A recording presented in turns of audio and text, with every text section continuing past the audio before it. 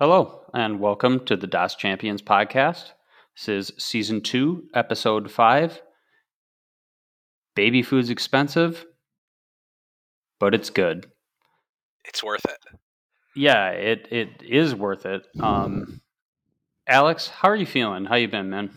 I'm at like the second phase of COVID. I don't know if everyone has this when they get COVID, but when I got COVID, I felt like I was dying for like a night. And then I just like felt like kind of sick and achy. But the second phase of it, like a week after you've cleared it, is like coughing and like this just like runny nose that won't go away. And I've found that Pedialyte is like one of the best remedies for it. And so yeah, I mean, we have Pedialyte in the house for our baby, but I eat the majority of the baby food these days, and Yeah. it costs money, but it is rather toothsome. Yeah, I get into some Pedialyte every so often. I'm terrible about like properly hydrating myself, especially when I'm at work. So I'll just like concentrate on shit and then be like, "Oh yeah, you're supposed to take care of yourself." And then you combine that with like going to a game and drinking a few beers, and I'm like, why do I have a headache? So Pedialyte helps combat the you know terrible ability I have to take care of myself properly.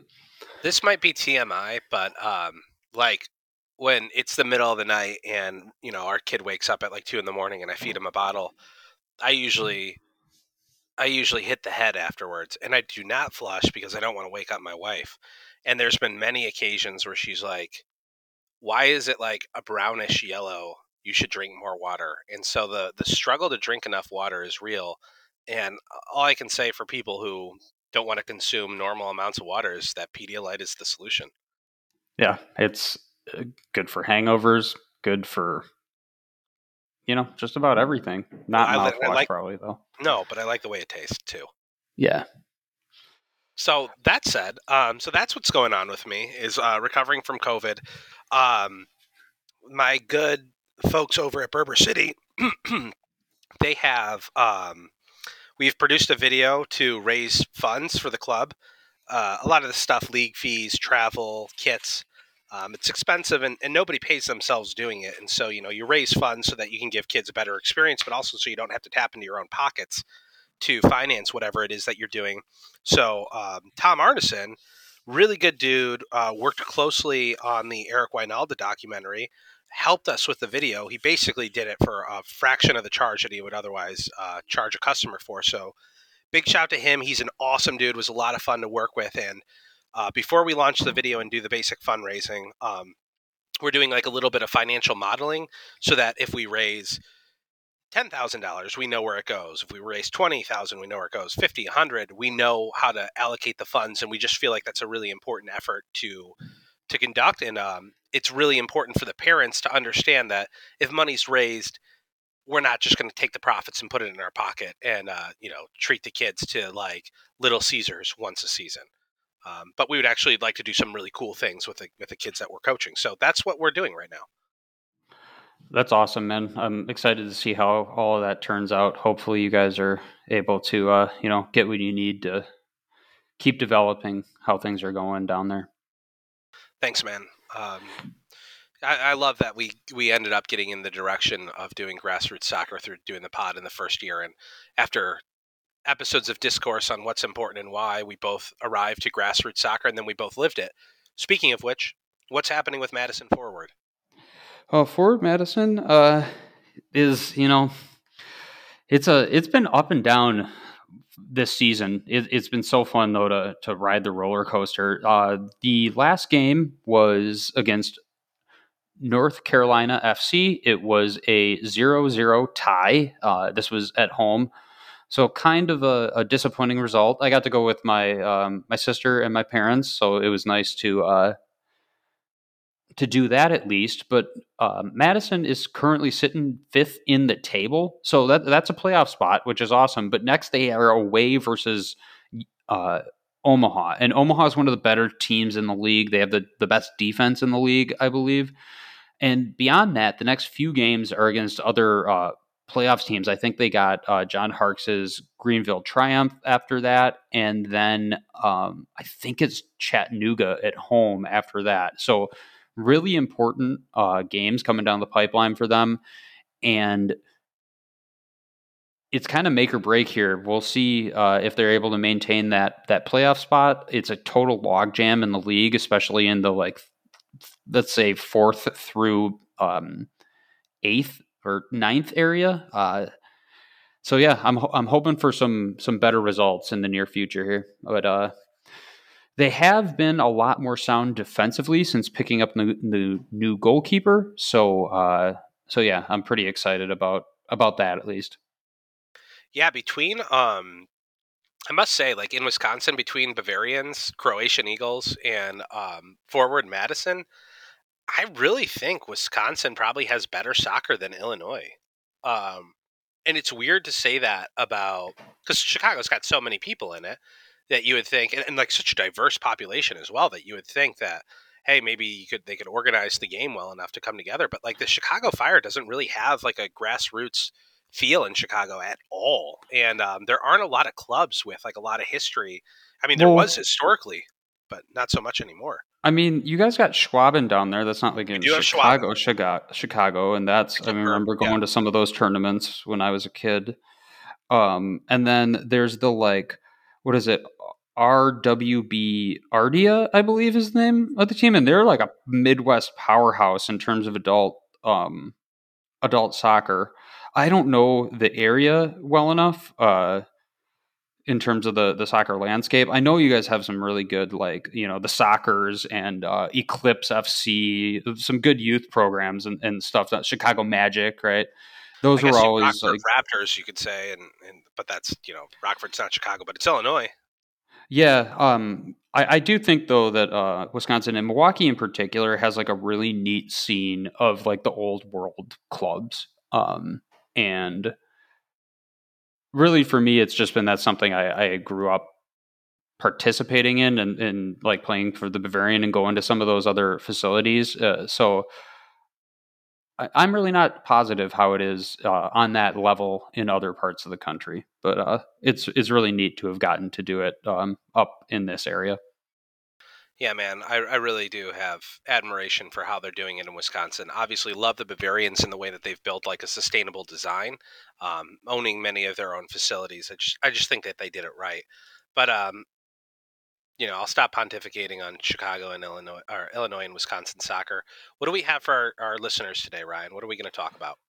So we're gonna go kind of our guess our normal ish breakdown here. We'll do our EPL highlights and everything, and then we're gonna talk U.S. men's national team this time with a particular focus on the nine position. Things are really heating up there, and I know you got some particular points of discussion. Oh yeah, I guess you could say that. I definitely do. Um, yeah, I'm excited to talk about EPL and the men's national team. So jumping into EPL, which side of Liverpool do we start on, blue or red? Let's go. Let's go red and work our way down. Let's do it. Kick us off on Liverpool. So they absolutely smashed Bournemouth 9-0 at home. Some of the breakdowns from what I saw are Firmino had just an awesome day. It's been a little while since he's contributed in that manner, so it's good to see him getting some production. Salah, though, was kind of quiet, which you wouldn't really expect in this type of victory. I'm not sure how much that says exactly, but it is noteworthy. Uh, in general, it's really nice to get back on track. But for me, these type of victories are, oh yay, we like beat the snot out of somebody. But like it only matters if they keep it going. You could take it as a sign of them, all right, this is what you would expect more often. But I don't know. I'll take the 3 points. And this next game on Wednesday at home against Newcastle is going to be a lot more telling for exactly where Liverpool is at than what they just did to Bournemouth. Yeah, and I think Newcastle's going to be hungry in that game. I like how Liverpool won 9-0, and you're like, I guess I'll take it. But to your point, you're right. I mean, like 3 points is 3 points and beating down Bournemouth. I mean, to some, like people would say, like the momentum that can be built and like reestablishing the mindset on the team that this is who Liverpool is and this is how we win these games and this is what we're capable of might hold a little bit of water. But at the end of the day, you're right. Like it's 3 points, and like, what do you expect Bournemouth to do? Yeah, and Bournemouth is poor. Really, for I don't, I'm not going to gloat too much about like smashing a team up 9-0, and it's a long season. By the time we get to April, this game is not going to like matter more than what it did for goal difference, if that matters, and what it did.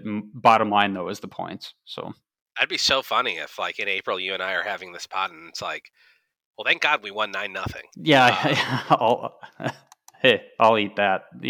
If Yeah, that's a tasty crow to eat. That's yeah, like a baby. exactly. It's like baby food. All right, so moving on to the fairer side of Liverpool. My boys in blue, they tied Brentford, and that wasn't the first points of the season. That's the second points of the season. Oh Uh, yeah. no, yeah. Okay. So no, it's all good. So they tie Brentford, and truth be told, I'm really happy with that result because Brentford's a good team. Um, when I watched the game, my interpretation was that Brentford dominated, and it was really Jordan Pickford who saved our ass.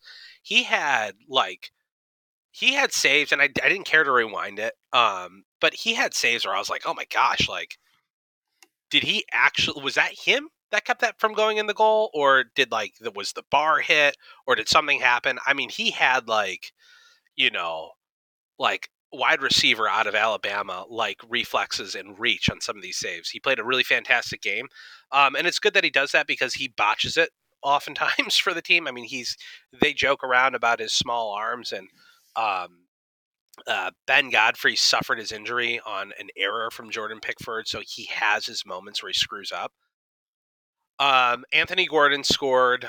It was a nice goal. And I think with like all the talk about him not being worth the dollars and cents that people, especially in U.S. men's national team communities, say he's not worth, it's nice for him to go out and prove his value in that regard. Um, and yeah, Holgate was injured. Mason Holgate was injured. So now we have injuries to Yuri Mina, Ben Godfrey, and Mason Holgate in the defensive line. And on the whole, Everton have injuries to Dominic Calvert-Lewin, Abdoulaye Doucouré, Andre Gomez, Andros Townsend, and Tom Davies, along with Yuri Mina, Ben Godfrey, and Mason Holgate. So the team is really banged up, but for as banged up as they look, they can actually still deploy like a reasonable squad. Onana and Alex Iwobi are playing very well out of the central midfield together. We've got Leeds away on Tuesday, and I'm not sure if Neil Maupay will be prepared for that game, but we did just transfer in Neil Maupay, who is a huge addition to the team because we've Yeah, been he's so a good player. striker. Yep. And I have to feel like if we can muscle out a few ties and stay in the battle of the relegation zone, by the time that DCL comes back, we might actually be in decent condition. And I don't think Everton are finished with the transfers, especially if they can offload Anthony Gordon, which I think they should do.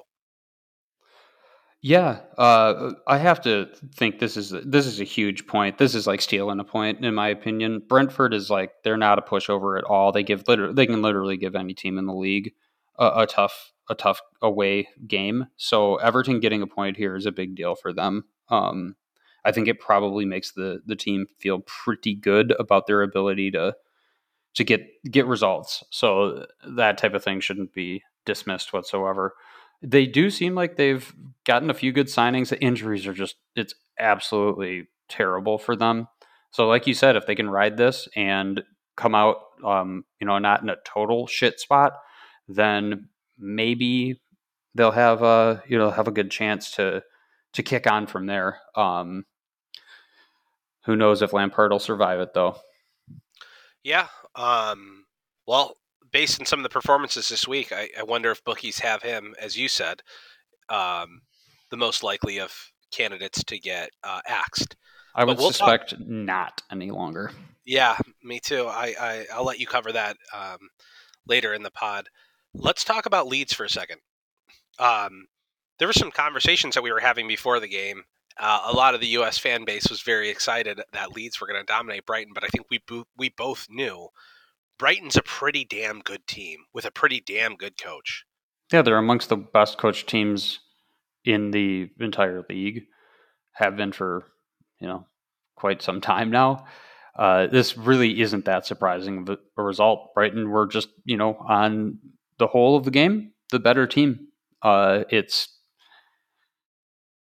just because Leeds beat up on Chelsea 3-0 one time is always about the next game, especially at the beginning of the season where it's kind of hard to tell exactly who each team is and everything. Um, you can't take anything for granted, really, ever. And this, this is just not that surprising of a result. I think that Leeds probably don't feel too cruddy about it. And looking forward, it's really important for them to get a positive result out of the next game because they got some good feelings out of that Chelsea game, and you don't want to lose it from like a little skid of poor results. So, uh, I think one here alone, poor result, doesn't hurt them too much. But if they don't have a good performance against Everton, not even necessarily a win, but like a good, like if there was some like exciting 2-2 draw where they like played pretty good, I think that might be okay as well. But really, 3 points against Everton, if Leeds want to be, making themselves safe, showing that they're not one of the relegation contenders, would be pretty big on Tuesday or tomorrow.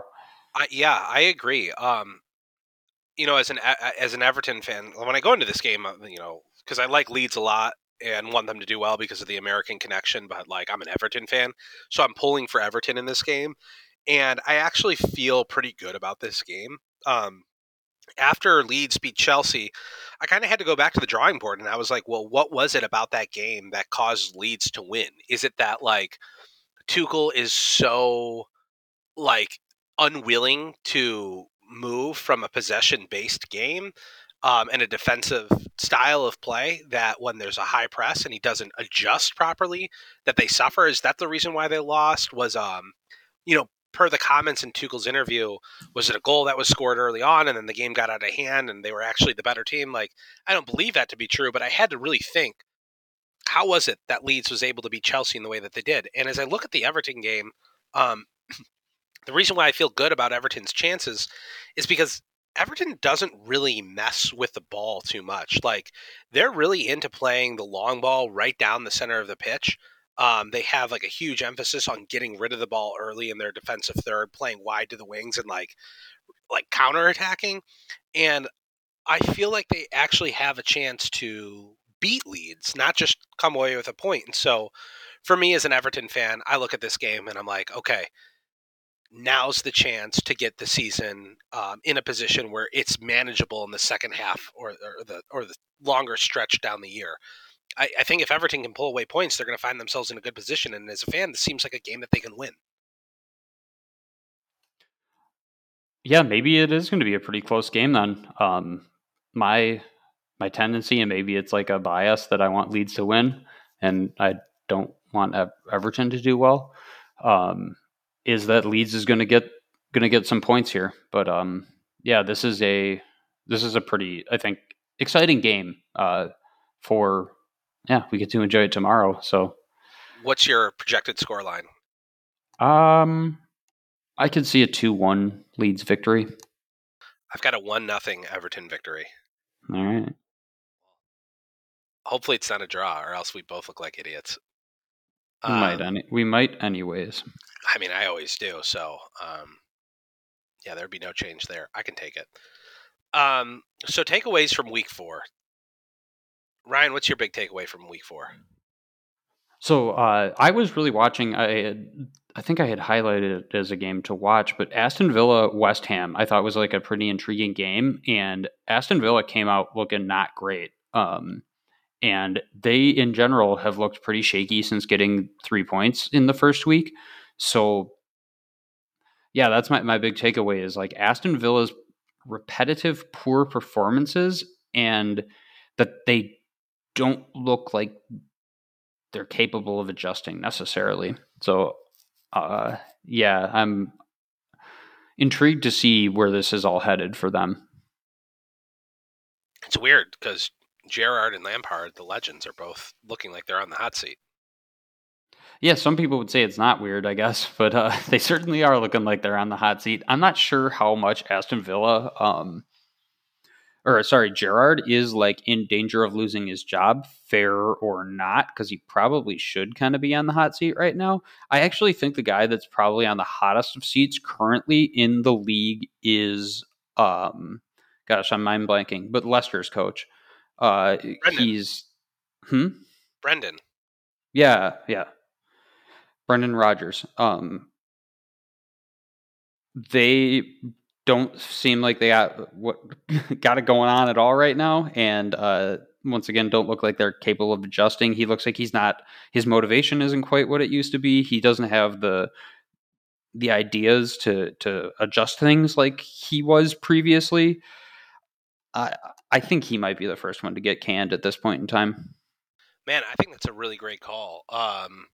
They've this is the second straight season that they've underperformed, and they've gone from bad to worse. Um, and they lost this week to a Chelsea team that lost a man in the first 28 minutes of the game. Yeah, for real. That's not a good look for the team that was up a man. Agreed. So my takeaway from week 4 is that uh, Fulham's an unlikely relegation candidate, and it's really early to say this. I think at this point in the season, it's more likely that a team like Wolverhampton would get relegated over Fulham. Fulham just like they show up to every game, and maybe this changes, right? Because it's super early in the season, and what happens when the injury bug comes, which it almost certainly will, and what happens when you drop a few points that you shouldn't drop? I mean, they're riding like a wave right now. They've had really good performances early on, and I'm sure they've carried that momentum game after game. And even though they lost to Arsenal this week, it was still a respectable performance, and I bet that they're not walking out of that game feeling all sorry. I think they're probably just as motivated as ever to go in and perform in the next fixture. So my big takeaway is that Fulham continue to be a team that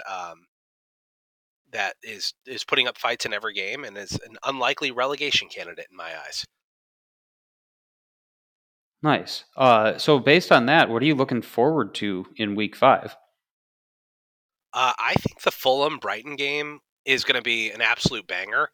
Um, if Fulham can pull a result in this game, it will say first and foremost, it will like say a lot about who they really are because Brighton's a really good team, Mm-hmm. and on paper, like the talent that's on the field should be able to compete with one another. So it should be a good game. If Fulham can get a result, they have Spurs the following week, and Spurs, as like most of us know, are jockeying to be at the top of the table, and so they put themselves in this situation where they can like really be like this giant slayer going into the following week and like continue to exceed expectations.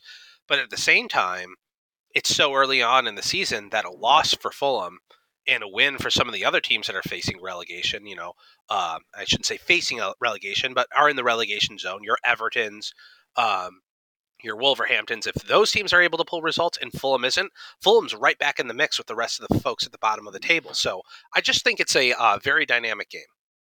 Yeah, and it's not even like the following week. That Spurs game is Saturday. Right. Right. That's coming up quick.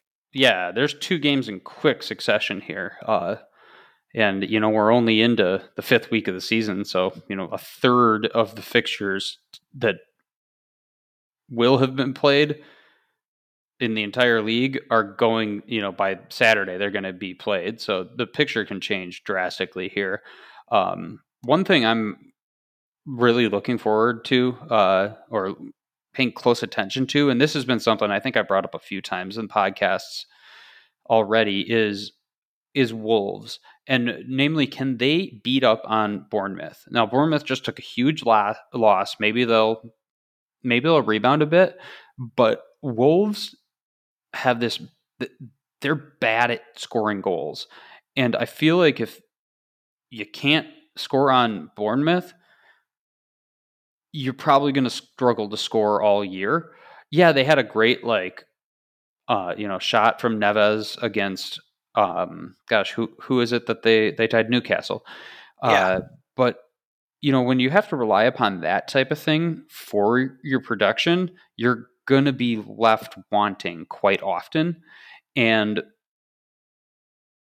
yeah, I want to see who they are. If they can come out and score a couple goals, maybe a few against Bournemouth, and get a easy victory, then it'll do a lot to make me not be as hypercritical of their ability to score goals as I have been to begin the season. Because if they keep it up with their we can only score about a goal a game, I'm going to be really skeptical of their ability to do what it takes to stay up.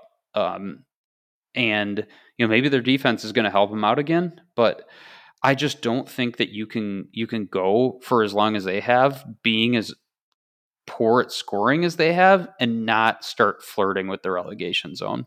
Yeah, I So think you're 100% right, man. That's a great call. And we talked about this last year that Jose Sa's production was unsustainable. Like he was punching above his weight, and it was only a matter of time before it came back down to earth. And in the final third of the season, he did.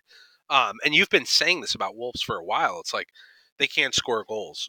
Um, it's fun to play with ideas on this pod, and one of the things that's like interesting to think about is if they are a relegation candidate, and whatever odds they have of getting relegated, I don't know, give it 20%.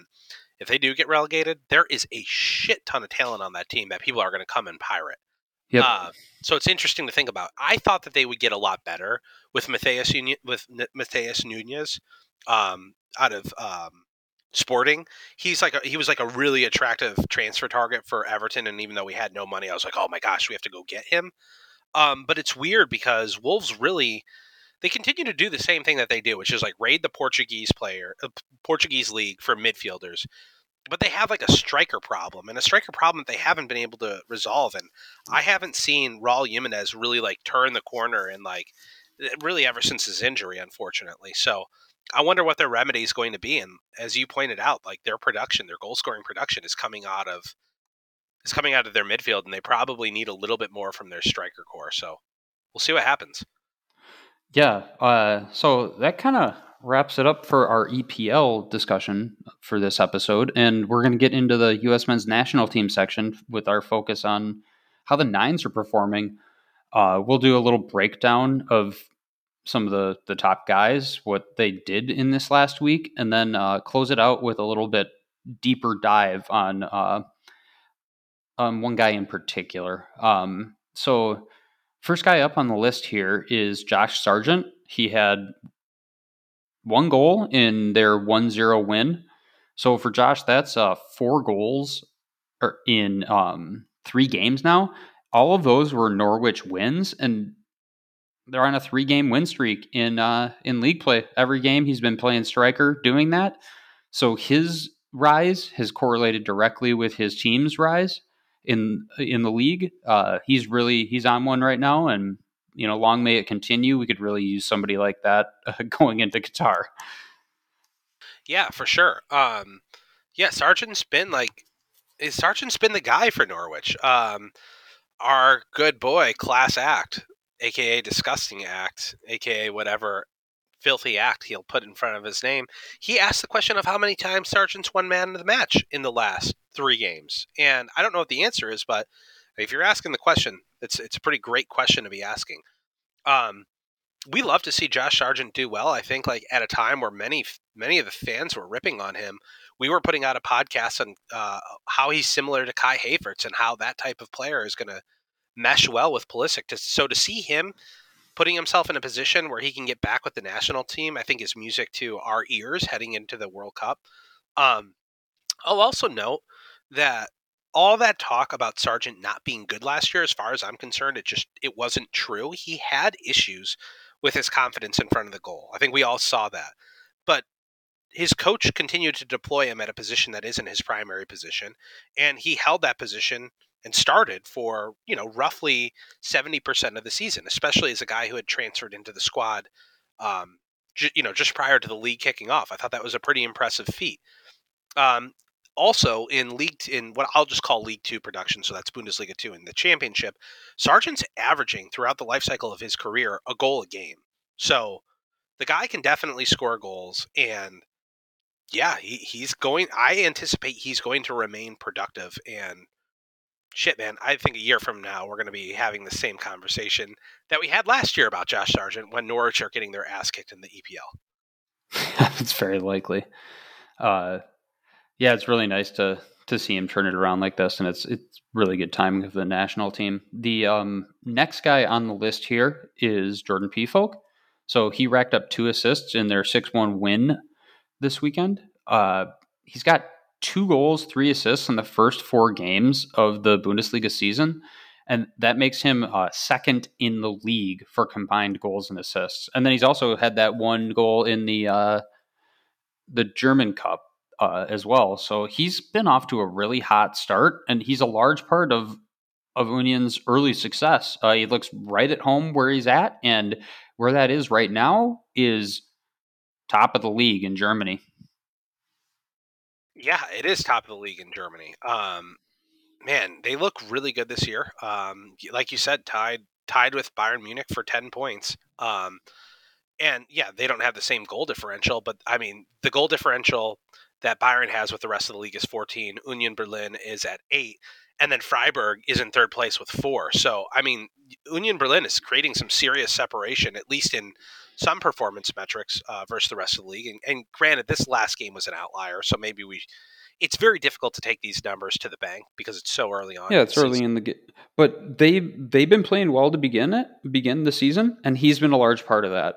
And that type of thing, within the small context here we're referencing, you can take to the bank. He's capable of doing this, and he's capable of doing it against very, very good players when there's expectation. So that's the kind of thing that gets somebody on the plane to Qatar. Yeah, for sure. And what I also really appreciate about the way that he's playing is I don't know, man. Maybe it's not good to read too much into like what the fan base says because it's there's so much hyperbole out there. But there was a lot of criticism about P Folk being like only a guy who can poke the ball in front of the net. And when you watch this dude play, like his ability to win aerial duels, his ability to take a few touches and then either make the pass or take the shot that he needs to take. The guy is very efficient in the way he plays, and it's just very interesting to like read some of the metrics that you'll find about the guy, namely related to his passing and dribbling, because he's not called upon to do those things a whole lot. So his ability to complete it's not his ability to complete passes or dribbles. The dribbles that he's completed or the passes that he's completed are less than other strikers in the league, but it's mainly because he's not relied on to do those things. However, in the moments where he needs to do them, he does them really well, which is a big reason why Union Berlin is able to put up 6 goals in a game. So I think P Folk's doing a great job at demonstrating how he's a multifaceted forward that isn't just the type of guy that can poke the ball in front of the net when he's playing for the best team in the Swiss league. Yeah, well, and also, when you hear things like we watched the tape and we weren't impressed, the failure there isn't in what's on the tape from P Folk. Yeah, It's ability to read the tape, yeah, I'd be or the surprised. refusal to be impressed by things that get in the way of opinions. I agree Um, with that. but yeah, on to Haji Wright. This guy just keeps scoring, and this has been going back into to close out last season. 2 goals in a 5-2 loss, so I'm sure they're disappointed to have lost. Though he does have, 2 goals in their 5-2 loss. He has 5 goals in the first 4 games of the season, and somehow that's just second. I thought it would be first, but looked it up. It's second in scoring in the Super League. Uh, yeah, he looks like a goal scorer. You always have to take into account the level of the league, but he keeps doing it. And he's a big body, a physical specimen, and we know that the other guys on team, namely Pulisic, really like Haji Wright. So he's the one that I think makes it really interesting because I think Sargent and P Folk have a very, very good chance to go to Qatar. And we all know what Greg did after that game in El Salvador in terms of how he spoke about Haji. Um, so you wonder if him being this effective could ever be enough for Greg. But I don't know what else he's supposed to do. Is kind of where it's at with him. Yeah, I agree, man. I mean, Haji's been doing this for 2 seasons, and um, he's like one of those guys where I like think about the tape that I've watched over the last year that I really regret not watching more tape of, because the people who watch him, they say a lot of fantastic things about his ability to just be involved in like literally every goal scoring opportunity, and he's finding flow out there. Like one of his goals, he magged the defender, like, and it looked very intentional. Like he could predict when, how the guy was making his run, knew exactly where to slot it at what time, and bent it far post through the defender's legs. And it looked intentional. And like, you really have to be in a good spot to be doing those things. And unfortunately, like, if I could have it my way, it would be Wright, Peacock, and Sargent that are going to the World Cup. But I think that Jesus will be there. And so the question is like, which one of these guys doesn't make it? Yeah, I think that's when you frame it through Greg's eyes, or at least what we think Greg's lens would be, given what we know from how he's behaved previously. It's pretty sound what you're saying there. But yeah, we have Pepe to talk about now. So he got his first start of the season for Augsburg, played 56 minutes, failed to really impact the game much, hence, coming out in the 56 minutes, and they lost 1-0. Pretty disappointing for Augsburg. For Pepe, this is unfortunately just kind of been more of the same, and that in the last four games where he was able to get kicker ratings, they've all been fives. So six is the worst. And you don't get a Nobody gets rating. a six. Yeah, you don't get a rating if you don't like log enough minutes for them to give a rating, right? So he has been putting up numbers in kicker, and Augsburg are rumored to be looking for a new striker. So it's been a difficult transition for this kid. I think Al and I both think his move had a lot more to do with MLS type stuff, the owner's interests, marketing, a whole swath of things that are not on field type things. And we hope that this can be a lesson that other players in a similar position learn, and we don't have somebody get you know tossed around in the way that Pepe did by his agent in MLS to serve interests that weren't primarily the players. Yeah, I agree with that. And that actually brings us really well into Jesus Ferreira for a number of reasons. One of which that they both played for FC Dallas, but the other is because this dude, I would imagine that there are going to be phone calls inquiring about the player's availability. As a, I think he's a designated player. Is that right? Yeah, he got that in this last offseason, I believe, was got the It's designated player tag. So he's making a nice amount of money now. I just think it's going to make it so it's like financially difficult for teams that would want to reasonably spend on a guy like Jesus to go out and get him. So I'm like a little bit concerned about his ability to grow, assuming he even does want to do that. Keep in mind, Jesus's father played in the league, and I'm gonna get on my Jesus bandwagon real quick. If this guy keeps scoring goals like he's been scoring in MLS, he will walk out of the MLS as the leading goal scorer of all time. He's scoring that frequently. His incremental progress year over year has been exactly what you would want it to be. Um, so this is really interesting. So Jesus currently sits at second in the league in goals and assists. I just had to correct that number as a 21-year-old. And Dallas went from 23rd place to 8th place and are 10 points clear of where they were last year at the end of the season right now, with 5 games in hand. So Dallas has improved significantly. There's I think there's like a 92% chance that they make the playoffs. Um, this is a guy who actually makes me interested in looking at the MLS, mostly because I don't think he's getting the attention that he deserves. So, for the first time ever, I went to the MLS website to look at the playoff picture to find out how much better Dallas was season over season. And I get that they brought in new players, right? But the idea that like Dallas got better because they brought in new players is a really tough argument to make, because you would have to also accept that they lost one of their best players in Ricardo Pepi. Assuming you actually believe he was one of their best players. And one of the guys that they brought in, Paul Arriola, is having his best season ever. And so for me, it's no coincidence that Ricardo Pepi has the best season he's ever had, and Paul Arriola has the best season that he's ever had, playing next to Jesus Ferreira.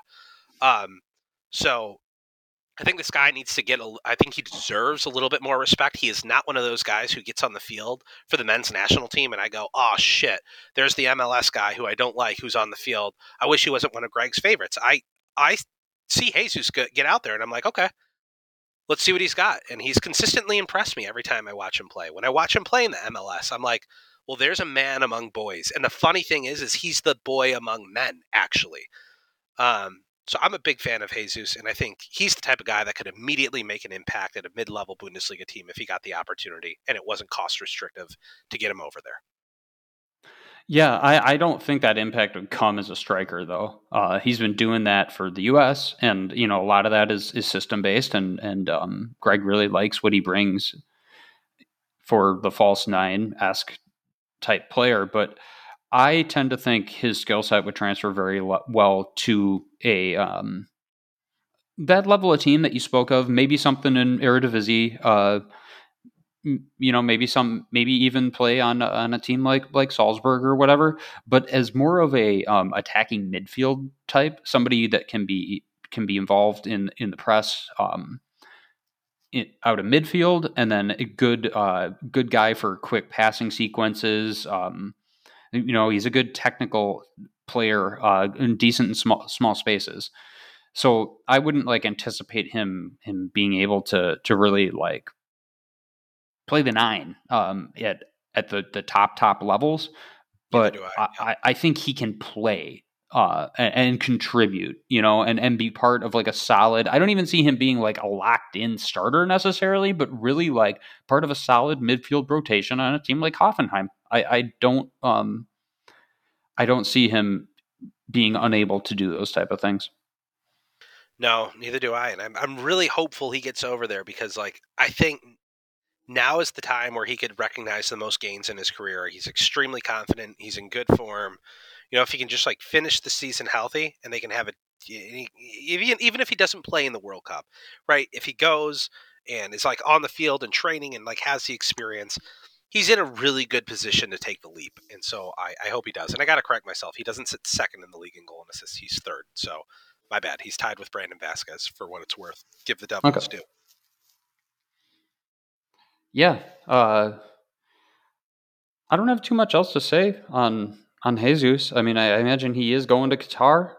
But like Alex, you said higher up, I'd really prefer at this point for it to be Sergeant P-Folk and Haji Wright. I think those are the three that, if we were really going based upon merit and having a good diverse skill set, that it would be them. Yeah, I totally agree. And as long as they keep producing, they're going to have an argument for themselves. So I guess we'll see what happens over this next window. It should be an indication of where things stand. Ryan, do we have anything else that we want to cover off on, or are we in good shape? I think that's it, man. It was nice to link up. We had to jam this in on Monday because the games are coming tomorrow through Thursday, and if we can find some time, we're going to try to squeeze another podcast in between the end of this round of EPL fixtures and the Saturday games. So we'll see what we can do about that. Yeah, Ryan, looking forward to getting back together to do this hopefully around Thursday. And gang, thanks for listening, and we'll be back with you before too long. Take care. Bye.